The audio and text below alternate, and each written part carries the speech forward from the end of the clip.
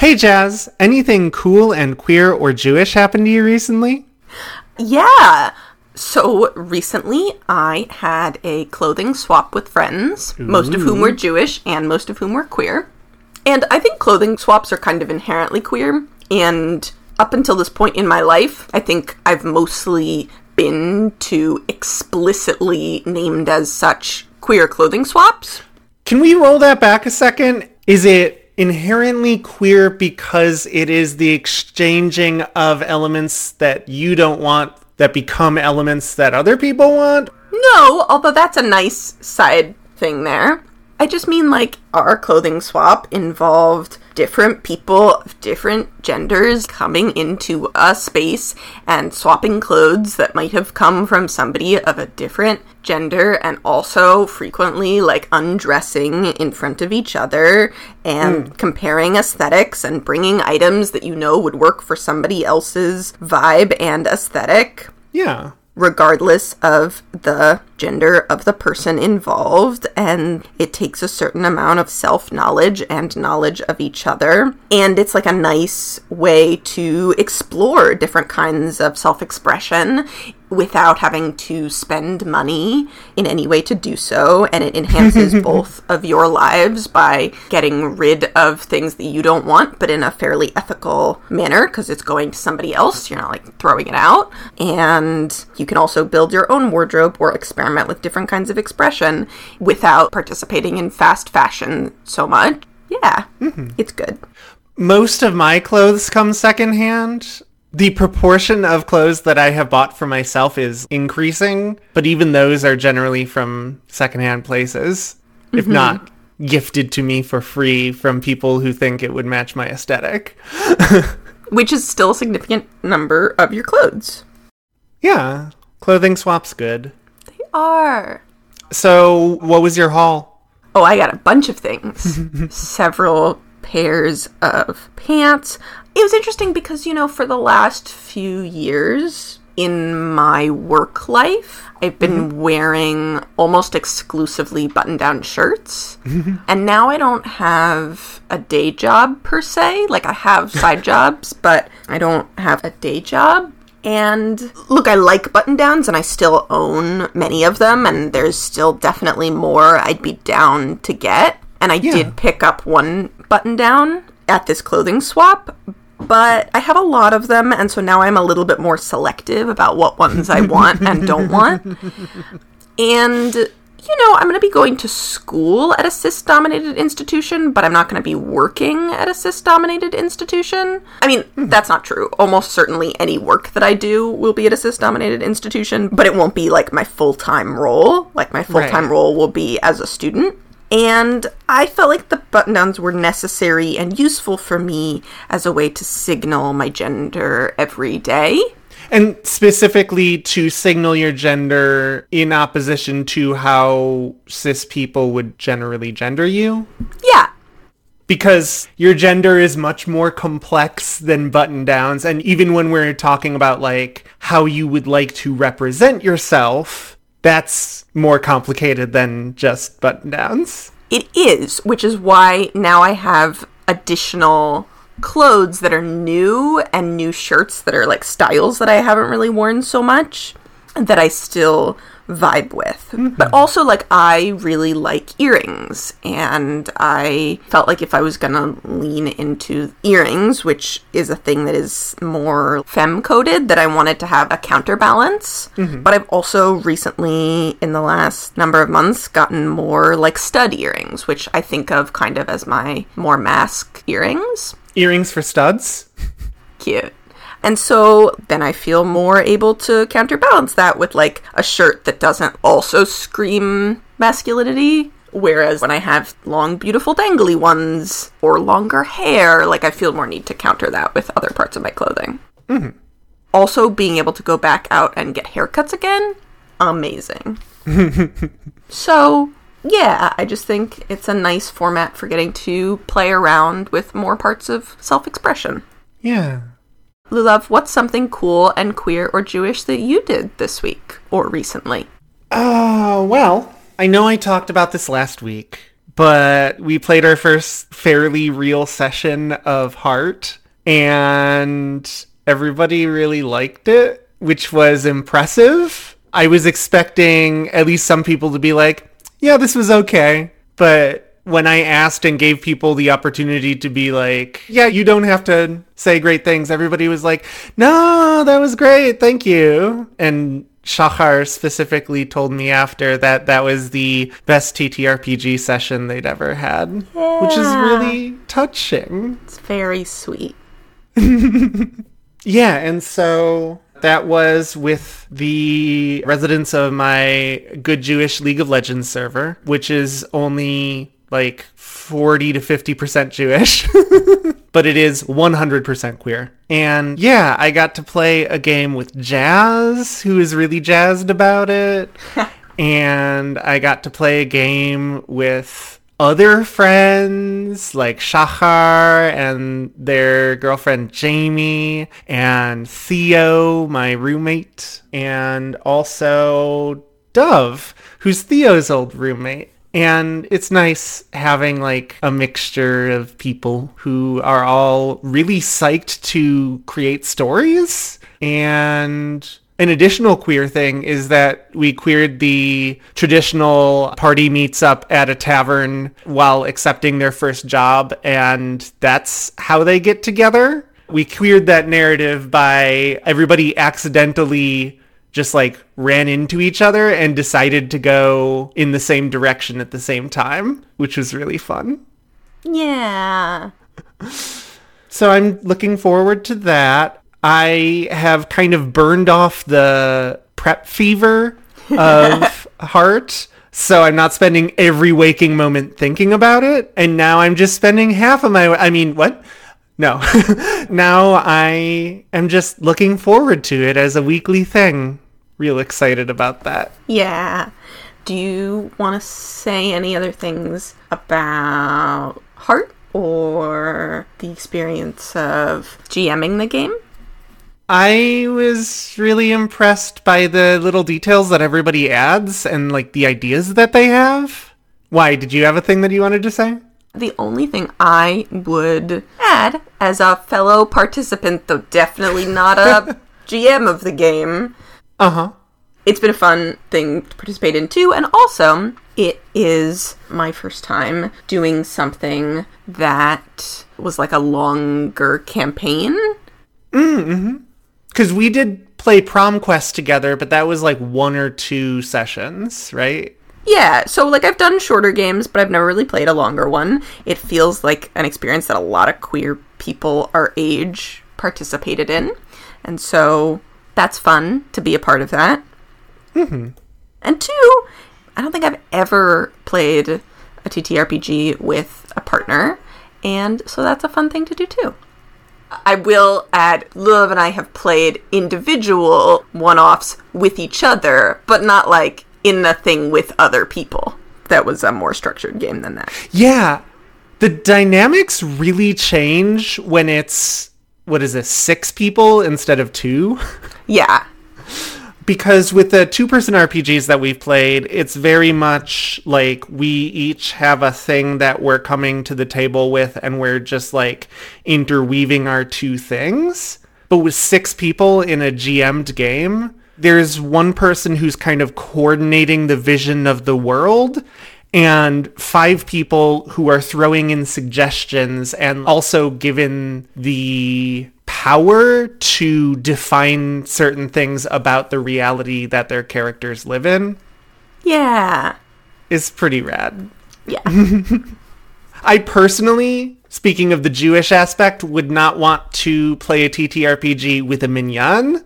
That seems really large. Yeah. I have played a non-tabletop role-playing game with a minyan, but that required several dedicated mods. Like a video game? No. Do you know Dreamwith? Vaguely. It's a site that replicates a lot of the functionality of LiveJournal, but isn't LiveJournal. And there's a broad community that has several smaller communities that do pan-fandom role-playing games in like a play-by-post sort of thing on Dreamwith. Okay. So I played Changed back in 2013, which is where I met Theo. That's fun. The only things that I've played that could be 10 people or bigger is like maybe a game of poker. So we've just really shifted genres at that point. Yeah. Ooh. What if we had story poker? Whatever. That sounds fun, actually. You should design it. Yeah. Okay. Anyway, Love, can you take us into the episode? Yes. 1, 2, 3, 4.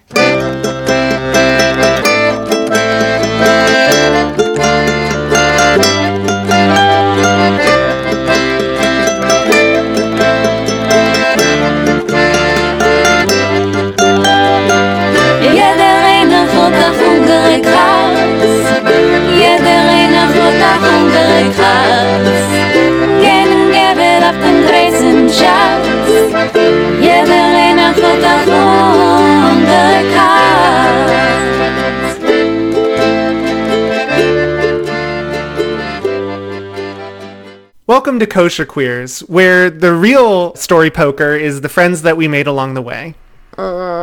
Wait, that's not it. Ah, right. Kosher Queers is a podcast with at least 2 Jews and generally more than 3 opinions. Each week, we bring you queer takes on Torah. They're Jazz. And she's Lulav. And we're here to joke about Judaism and talk Tanakh together. Today, our Chavruta is learning the Haftarah of Devarim, which is Yeshayahu 1:1 to 1:27. The very beginning of the book of Isaiah. Which is way more intense than I thought it would be. It's very funny. This is the Isaiah that I knew before we started reading Haftarah. Like, I didn't know that much about most of the prophets, but, like, this one I knew. And fittingly, this is the 3rd admonition. And it sure reads like one. Yeah. So, we talked about last time how the beginning of Yeshayahu is paired with the beginning of a new book of Torah. Jazz, can you summarize Devarim for us? Yeah. I'm just summarizing Parshat Devarim, not the whole book. Oh, God, no. And I think this Parsha is a summary Parsha, but give me 75 seconds. Sounds great. 3, 2, 1, go. After 40 years of wandering, Moses made a speech recapping a whole bunch of stuff that had happened. He said that God said, "See all those different groups of people there? Yeah, that land will be yours." There were so many Israelites and they'd been bickering, so God had created representative government with impartial judges who had clear instructions about what to do and what not to do. Then there were spies who went to check out the Amorites, but they got scared and were like, "No, there are giants." And even though God said to go fight anyway, they didn't. And so God got pissed and said, "Okay, then none of you can enter." And the people said, okay, we'll go. But God was like, "Nope, too late, suckers." And the Israelites got crushed. And so then the Israelites were really nervous, but eventually God prodded them to keep going. And they were very cautious and polite to the people of Seir, Esau's descendants. And they kept going without pissing off the Moabites and waited years until the generation of people who had come out of Mitzrayim all died. God wouldn't take land from the Ammonites, but definitely would from the Amorites, which includes King Sihon of Heshbon, who rebuffed a friendly offer and so was crushed. Same with another Amorite king, Bashan. And then the Israelites divided up territory, and the little tribes that wanted to stay behind had to send frontline soldiers also. Finally, they wrap up saying, "Don't be afraid, keep fighting." End. Okay. Yeah, you finished that with a couple seconds left to go. Yeah. Very nicely done. Yeah, this really is last time on Torah, huh? Yes, very much so. So, I know that we're in the part with admonitions and consolations that doesn't necessarily connect to the Parsha text, but are you seeing any thematic connections here? Yeah, there's some. It's not, as you might imagine, like the strongest connections in the world, but there is stuff that they're recapping here that's still about things like God telling people to do things and them doing other things instead, and there being negative outcomes about that. That they're, like, not listening or only listening to the thing that seems convenient in the moment. Yeah. That's a very fair connection. Do you mind if I talk about where we're coming from here? Please do. Okay. So, we start in like 780, 760, somewhere around there. BCE, mind you. Okay. We know that we start there because we are given the names of 4 kings, Uzziyahu, Yotam, Ahaz, and Yehezkiyahu. So Uzziyahu was a faithful king who later tried to offer incense in the temple himself and was struck by Tzaraat until he died. His son Yotam ruled for a while amidst a period with a lot of wars, but was deposed by factions wishing capitulation to the Assyrians. And then his son, Ahaz, aka Jehoahaz II, sold out the northern kingdom by allying with Tukulti-Pileshera III as the Assyrians conquered all the natives who had been fighting with Yehuda during Yotam's reign and previous to that. Then Ahaz's son Yehezkiyahu took over after Ahaz died pretty early in his life. He was like 36. Mm-hmm. And Yehezkiyahu centralized worship of Hashem in the temple. The southern kingdom Yehuda was invaded by Assyrians during that time, regardless of how God-fearing Yehezkiyahu was. Uh-huh.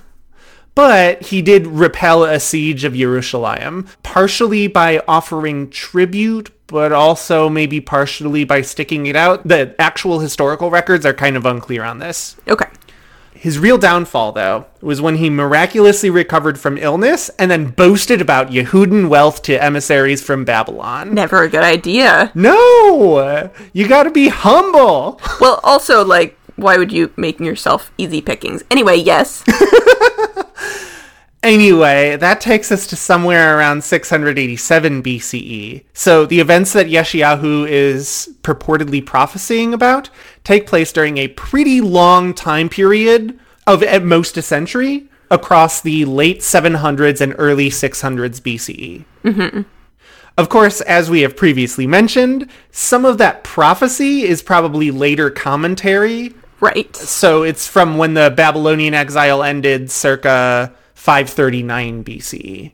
Lilov, are you saying they would look back on history and pretend they'd predicted it all along? What? Nobody would ever do that, especially not people writing a book to inspire descendants towards specific moral outcomes.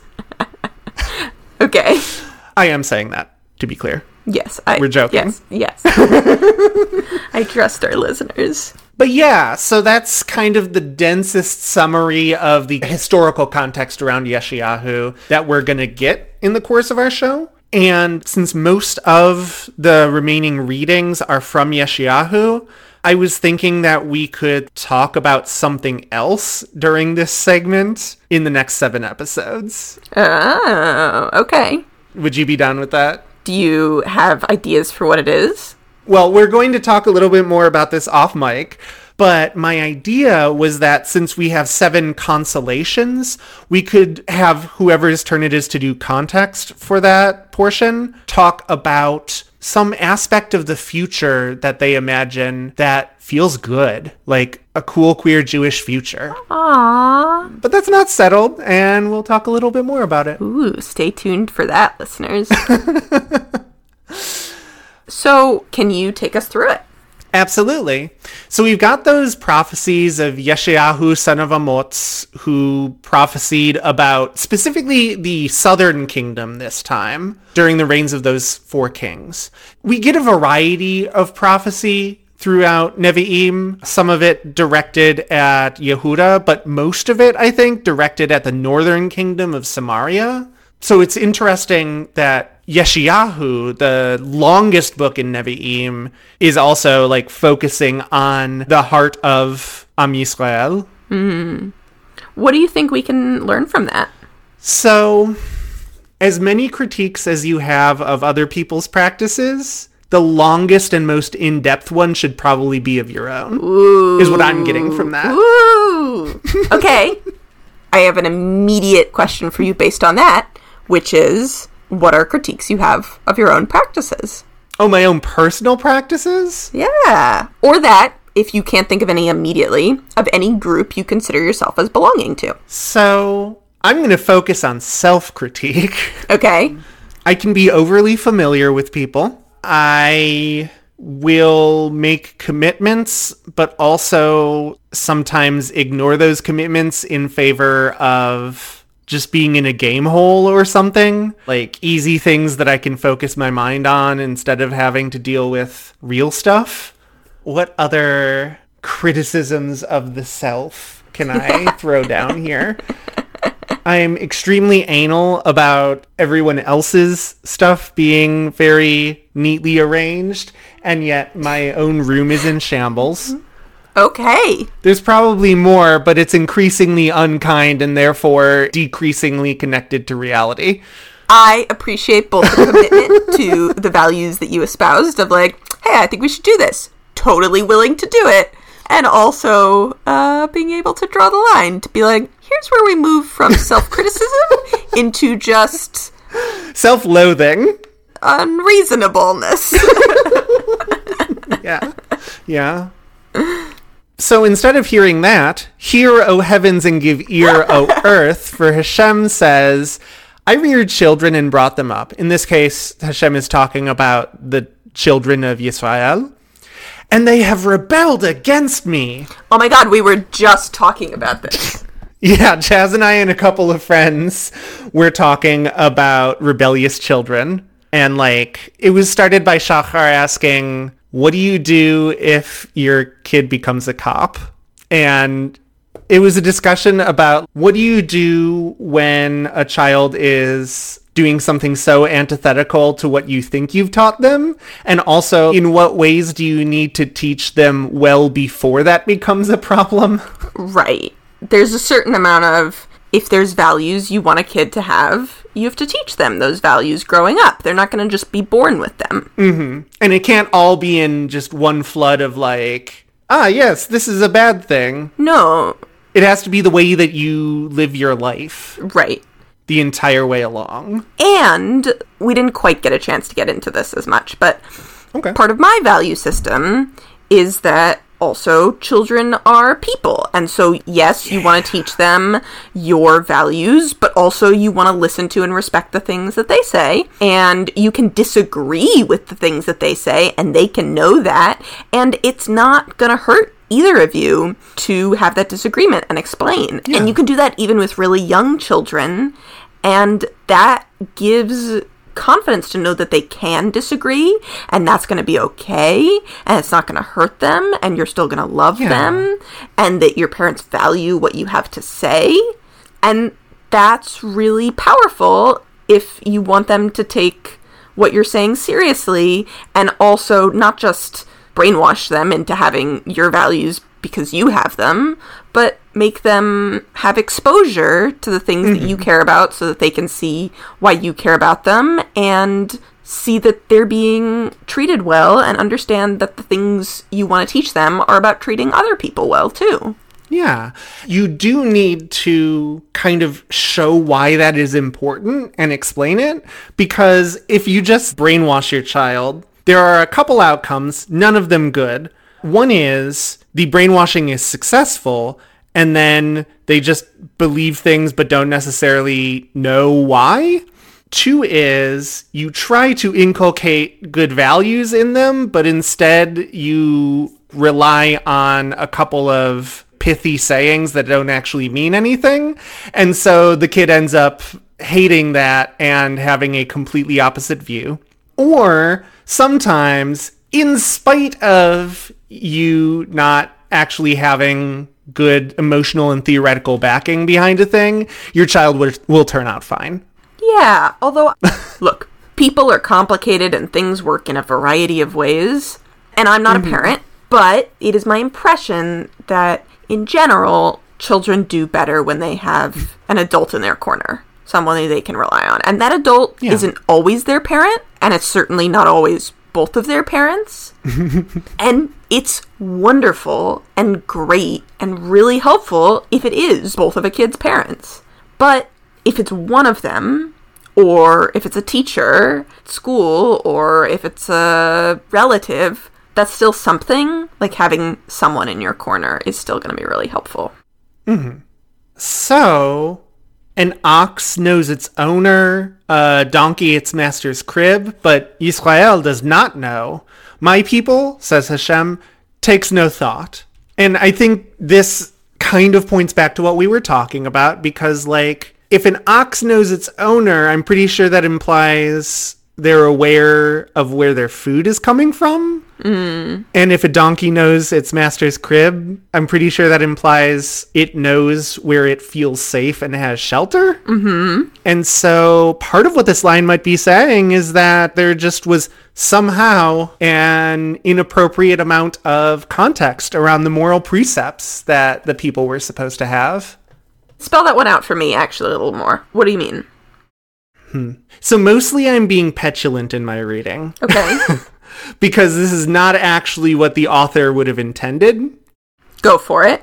There are these examples where the hierarchy of caretaker and caretaken is pretty explicit, but Yisrael is an entire group of people, and so it's really hard to morally instruct an entire group of people in a way that makes sense, and also to not have people with power take advantage of those with less power. So basically, my reading of this is that Yisrael does not know who reared and brought them up, because, I mean, every single part of Jewish history has involved iniquity. I was studying Talmud the other day, and they were talking in the bit that I was studying about who could and could not serve as a witness. And there's lots of stuff that's going on there. They were arguing about a lot of different groups of people, and they didn't always provide reasons. So some later commentators would come in with their own reasons, but the original Tanaim and Amoraim, like the people who wrote the Mishnah and Gemara, didn't always give reasons. So later commentators or us would have to come up with those commentaries. But one of the people who they said can't be a witness is a king, which was super interesting to me. One of the later commentators piped up and said, it's because you have to show respect for the king, and therefore they can't testify. Okay. I don't even understand this one, to be really quite honest with you, but I do have an alternative to it. Oh. Which is a similar idea that kings shouldn't testify, because if a king testifies, who's gonna dare to go against the king? I think that is what that second source was saying. It's just we needed you to spin that out with more detail. Right, so the idea being, like, kings can't testify because you shouldn't give any one person that kind of power to determine the fate of another human being. And, like, if a king says something, probably everybody's going to feel like they have to go along with it, so the king just can't testify. Yeah. Thanks, Kanye. What? No one man should have all that power. Okay. So we get into this part about why do you seek further beatings that you continue to offend? Every head is ailing and every heart is sick. And, like, I think that kind of points out what I was talking about with the pedagogy here isn't that great, because a lot of it is focused on beatings, on the arc of history going real bad for people who have a system of iniquity. Yeah. And if the way that you communicate with a child is solely through beating, they just resent you.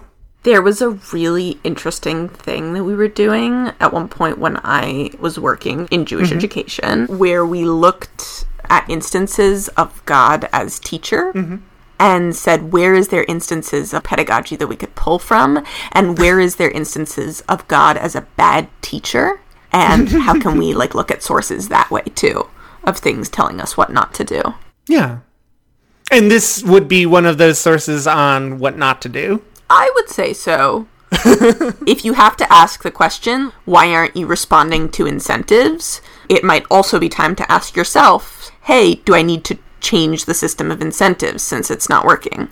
Right. Speaking of ways that raising children can go wrong, if the way that you attempt to teach a child what is wrong is with violence, then either as soon as they can push back, they will, or they learn that the way to assert truth is through violence, or they will parrot what you're saying, but only long enough to make you stop hitting them. Right. So, like, none of those are great. No. Yeah, we could use more positive profits than bad things happening. Positive profits. Okay. Yeah, we only had a couple, and Natan, he was a positive prophet in that he tried to give people an example of what to do, but also, when he was old, he was all like, I have never cheated you, so jot that down. And like, if that's the best we got, we need more. Okay, take us to the next one. Yeah, okay, so things are bad, things are really bad. Sion is a sukkah in a vineyard. Ooh, it's pointed out that through all of these travails, Adonai Tzvayot left us some survivors. Yeah. And if it hadn't, it would be like Sodom and Gomorrah, where the entire city is wiped out because they couldn't find, 3 cool people? 10. A minion. Did it start with 10 or end with 10? Ended with 10. It started with 50. Man, 10 cool people is a lot. It's a city! Also, bargaining got down from 50 people to 10 people is, like, pretty good. Mm-hmm. They found 3. Oh, found 3, looking for 10. Gotcha. I think they actually found more than 3, technically, because there was supposed to be all of Lot's family, but Lot's family is himself, his 2 daughters, and his wife. And one of those didn't make it out. But the wife didn't make it out. So it's just him and his 2 daughters, and I think it's frankly really debatable what level of good people they were, considering their following actions. Yeah. Okay, so we get to the part that is emblematic of Yeshayahu. What need have I of all your sacrifices, says Hashem? I'm sated with all these burnt offerings. I have no delight in lambs and he-goats. Who asked that of you? Basically, stop bringing me things. It is getting offensive because it doesn't say the because necessarily, but I think the implied because here is you're giving me all the things that have been asked for in text, but you're not following the instructions beyond that. Like you're filling out the paperwork, but you're not actually doing the underlying thing. Yeah, can you think of like a modern analog for this? Yeah, so this isn't a great example because he is definitely manipulating him, but in one of the early episodes of Hannibal from 2013, Will Graham has to get a psych eval, and he's assigned to Hannibal Lecter, and Hannibal just signs the papers straight off and is like, here, you have these signed papers, now talk to me. And when it's not a cannibal and copycat killer doing that, that does seem like a good idea of saying, hey, you don't need to bring such and such sacrifices, but we do need to talk about what's going on with you. Does that make sense? Yeah. Or did I try too hard to include media property that we watched last night? You know, I think I'd accept it. But I was also trying to think of a comparison. There is a website that I like reading that's called Ask a Manager. That's an advice column. And sometimes people write in and are like, so I'm applying to a job. Should I give candy to the hiring manager with my application? Should I send along a song I wrote also to make me stand out, even though the job is like filing clerk?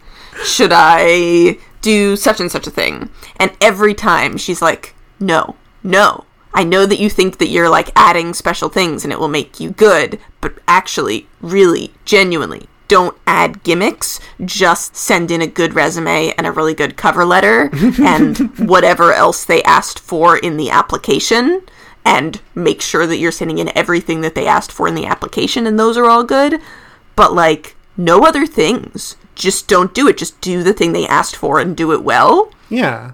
It's like, dudes, please read the profile that I wrote specifically for you to read instead of sending me dick pics. I know you think that this is a treat. It's not helpful. Right. So... I found a modern example. There you go. So, yeah, that feels like the appropriate analogy to me of you think you're doing something that's gonna, like, be good and get the results you want, but actually you should just, like, do the baseline and do it well and not do the other things, because that takes away time from the things you could be doing to do the baseline well, and also it makes you look underqualified and bad, even if you are qualified and bad. But also, are you really, if you gotta resort to gimmicks? So here's the filling out the resume and cover letter well. Here's the responding to the question asked in the profile. Here's the therapy with Hannibal Lecter. Wash yourselves clean, put your evil doings away from my sight, cease to do evil, learn to do good, devote yourselves to justice, aid the wronged, uphold the rights of the orphan, defend the cause of the widow. All of this stuff that's been talked about throughout Torah. And I know that we've got several books where the proper sacrifices are maybe even more of the text than the moral parts, but the moral parts are more important. Yeah, that's Isaiah's takeaway. Also, I do want to say, just because we didn't dwell on what the specifics were of the, like, rituals that Isaiah was saying you could skip, and they're very funny to me because sometimes they're like, you actually don't have to bring sacrifices and incense is offensive, but also then there's this, like, your new moons and fixed seasons fill me with loathing, which is very funny to me because we don't so much in modern times think of it this way. I mean, I know Rosh Chodesh continues to be a thing that exists, but it still just reads very much as like, you don't like calendars, my dude? And also, you don't like the passing of time? Like, that seems like a you problem. As per the Book of Job, like, I didn't make the planets move in their planetary motion. You know, like, that seems like a you problem, not a me problem. Perhaps it is specifically marking the head of the month as a totally different thing, instead of focusing on the important part of that, which is, like, time passes, and you need to notice that time is passing and do the work required of every different season and, I don't know, celebrate that reality exists. And if it's just about the new moon, that fills me with loathing. Ugh. Okay. Yeah, that's just my reading of it. Okay, I like that. What should we do after that, then? Well, I think we should reach an understanding, at least says Hashem. Okay. And then we've got some color comparisons here. Be your sins like crimson, they can turn snow white. Be they red as dyed wool, they can become like fleece. Jazz, how do you feel about white being the color of sinlessness and cleanliness? So I have contradictory thoughts on it. One of which is, in general, I am cautious about metaphors, particularly in English, that emphasize white as the best, because I think it's too easy to lean into things that emphasize, like, white as good and black as bad, which ends up sometimes being related to race imagery. This is not a black-white comparison. It's a red-white comparison. And specifically red like blood, right?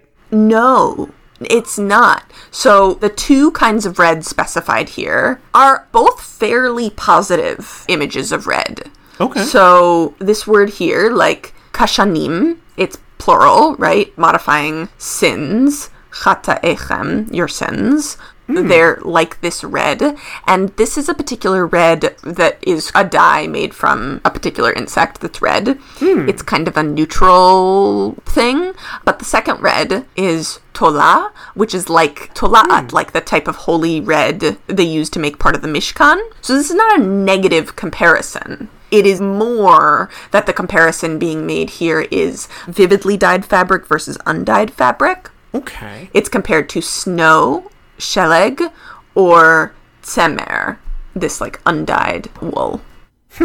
And so to me, like the comparison reminds me of Yom Kippur, Yeah.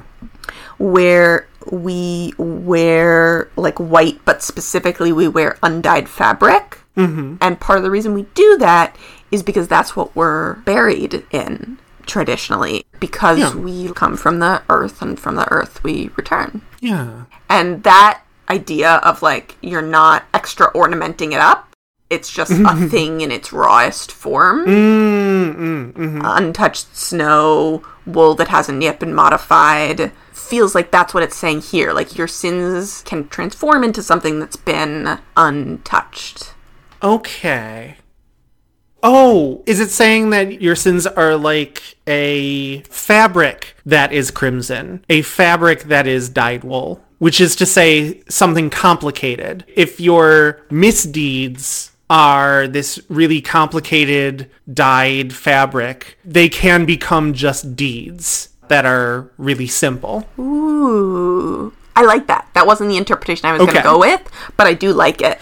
Because I am otherwise confused, because, like, blood makes sense to me if you went with something different, like, be your sins snow yellow, they can turn snow white. If it was something like that, where it's actual noted impurities, that would make very plain sense. But the fact that it's, if your sins are like this worked fabric that traditionally looks good, they could instead be white, like the thing that you're buried in, that is, on the face of it, confusing to me. I like it, kind of. Okay. I've worked with both dyed and undyed wool, and there's something special about it in different ways. But if you're focusing on, like, I did something wrong and I want to work out what I should do from first principles, you gotta actually go back to the first principles and start from the beginning. Yeah, that makes sense. I like that. So, if you agree, you'll eat the good things. If you disobey, you will be devoured by the sword. Or you will eat the sword. Not really sure based on just the translation. I think it's supposed to be the sword will eat you. Yes. Okay. So then we talk about Yerushalayim as, I guess, a metaphor for the people of Yisrael. The faithful city that was filled with justice now has murderers. Your silver has turned to dross, which basically means it oxidized. It turned black with age and wear. Your wine is cut with water. And just a bunch of bad things, mostly talking about all the good things that you had, the rulers who were supposed to be examples, the people who served them, they turned out to be thieves, and everyone is just looking for gifts all the time. They do not judge the case of the orphan, and the widow's cause never reaches them.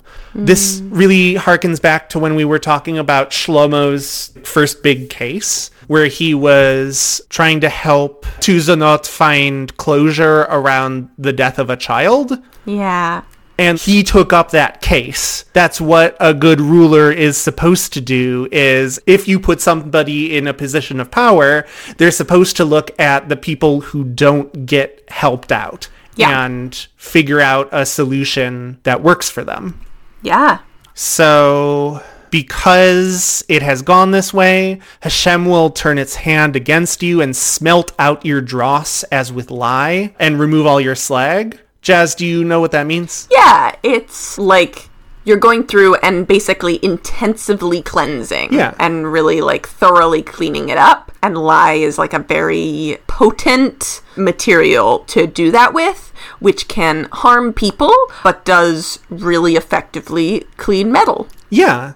Like tin and some other like low melting point metals will often oxidize really quickly, which is to say there will be dross on top. And so if you heat it up and mix that in with sodium hydroxide or lye, that reduces it and you can just pour off the nasty stuff instead of having it be part of the metal and weakening it and making it look, in most cases, worse. So yeah, we are told that with all the smelting, Sion shall be saved in the judgment, her repentant ones in the retribution. So we close this admonition with the teensiest turn to consolation. Teensiest. Which, to be clear, if we continued another 2 lines, would go right back into the admonitions. Uh-huh. So Tisha B'Av is this week. Mm-hmm. Not this week at the time we're recording, but at the time it comes out. And we'll probably link to some Tisha B'Av things happening around. But that's what the admonitions are heading towards, is Tisha B'Av, is preparation for that.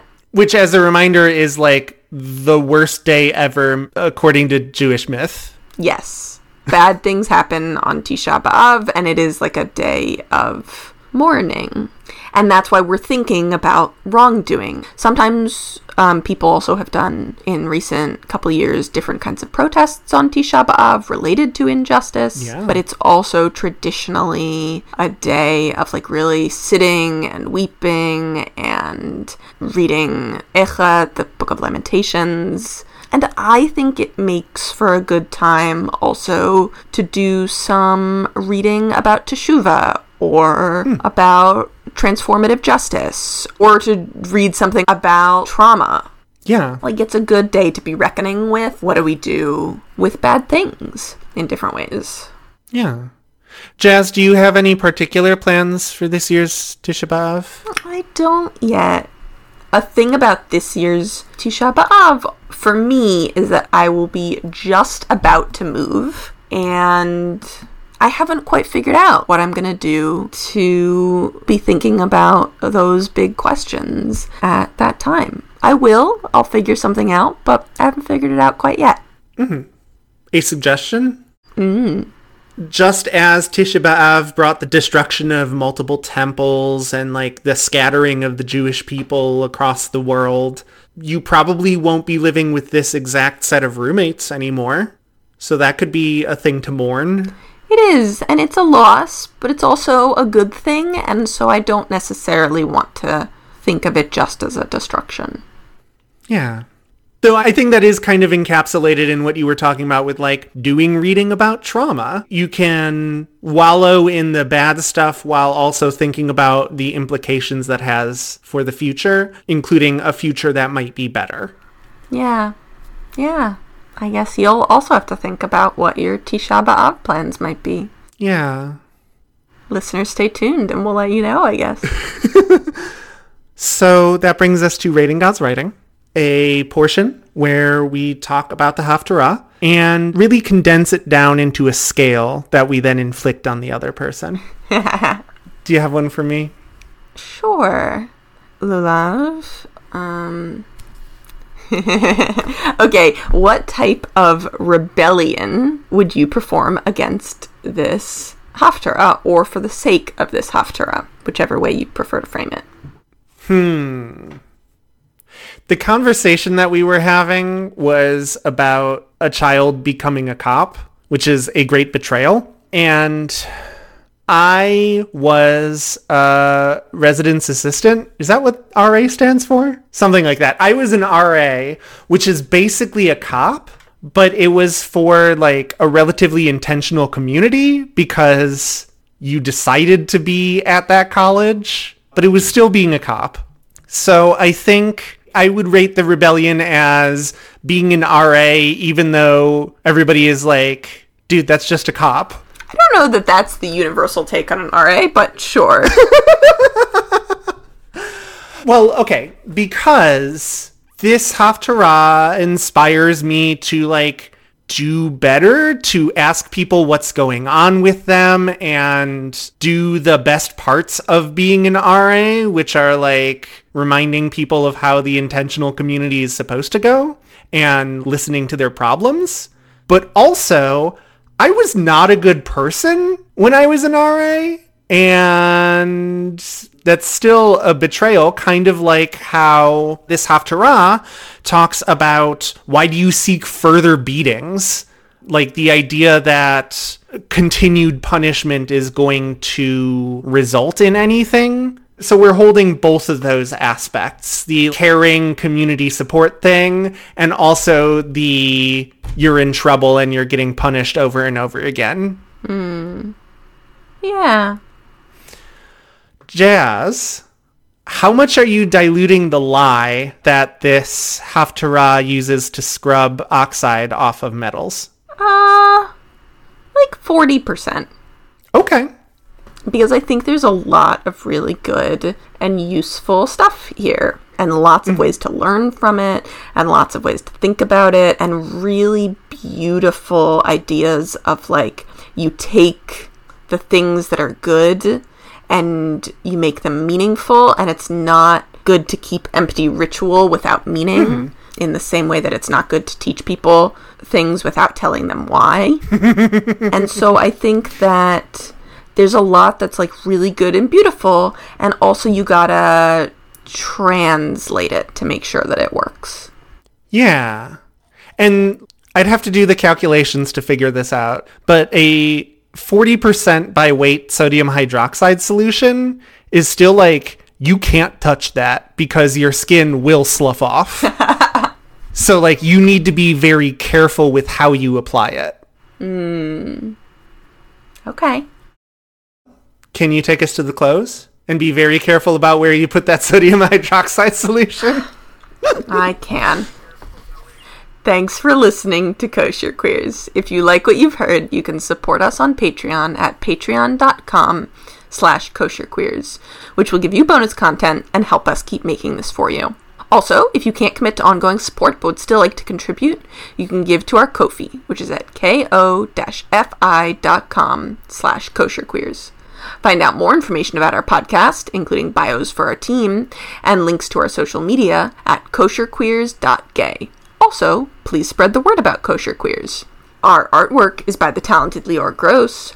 Our music is courtesy of the fabulous band Brivala, whose work you can find on Bandcamp. Go buy their albums. They're great. Our sound production this week is done by our excellent audio editor, Ezra Faust. Jazz Twersky makes sure that every episode gets transcribed. You can find a link to the transcripts in our episode descriptions at kosherqueers.gay, where you can also see if Jazz roped in additional help for the episode. Sometimes I get so used to saying kosherqueers.gay that I forget that our top-level domain is literally .gay, and this is one of those times where I have realized it. It's great. I love it. I'm Jazz Twersky, and I recorded this audio on the traditional lands of the Lenape people. I'm Lulav Arno, and you can find me at SpaceTruck6 on Twitter, though I have been denying a couple follow requests because once you're famous enough, you don't really need more people following your personal account. That's not why. It's not why. Anyway, you can also yell at me at Palm Liker on Twitter. You can yell at both of us at Kosher Queers on Twitter, Very really true. Genuinely, about the episodes, and we will always answer you. Yeah. We really enjoy seeing people's reactions to things, even and kind of especially when they are negative. Anyway, I recorded this audio on the traditional lands of the Wapekute Dakota. Have a lovely queer Jewish day.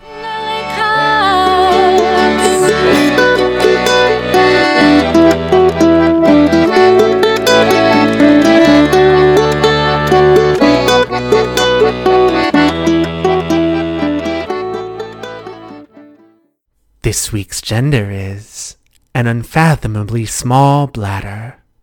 This week's pronouns are piss.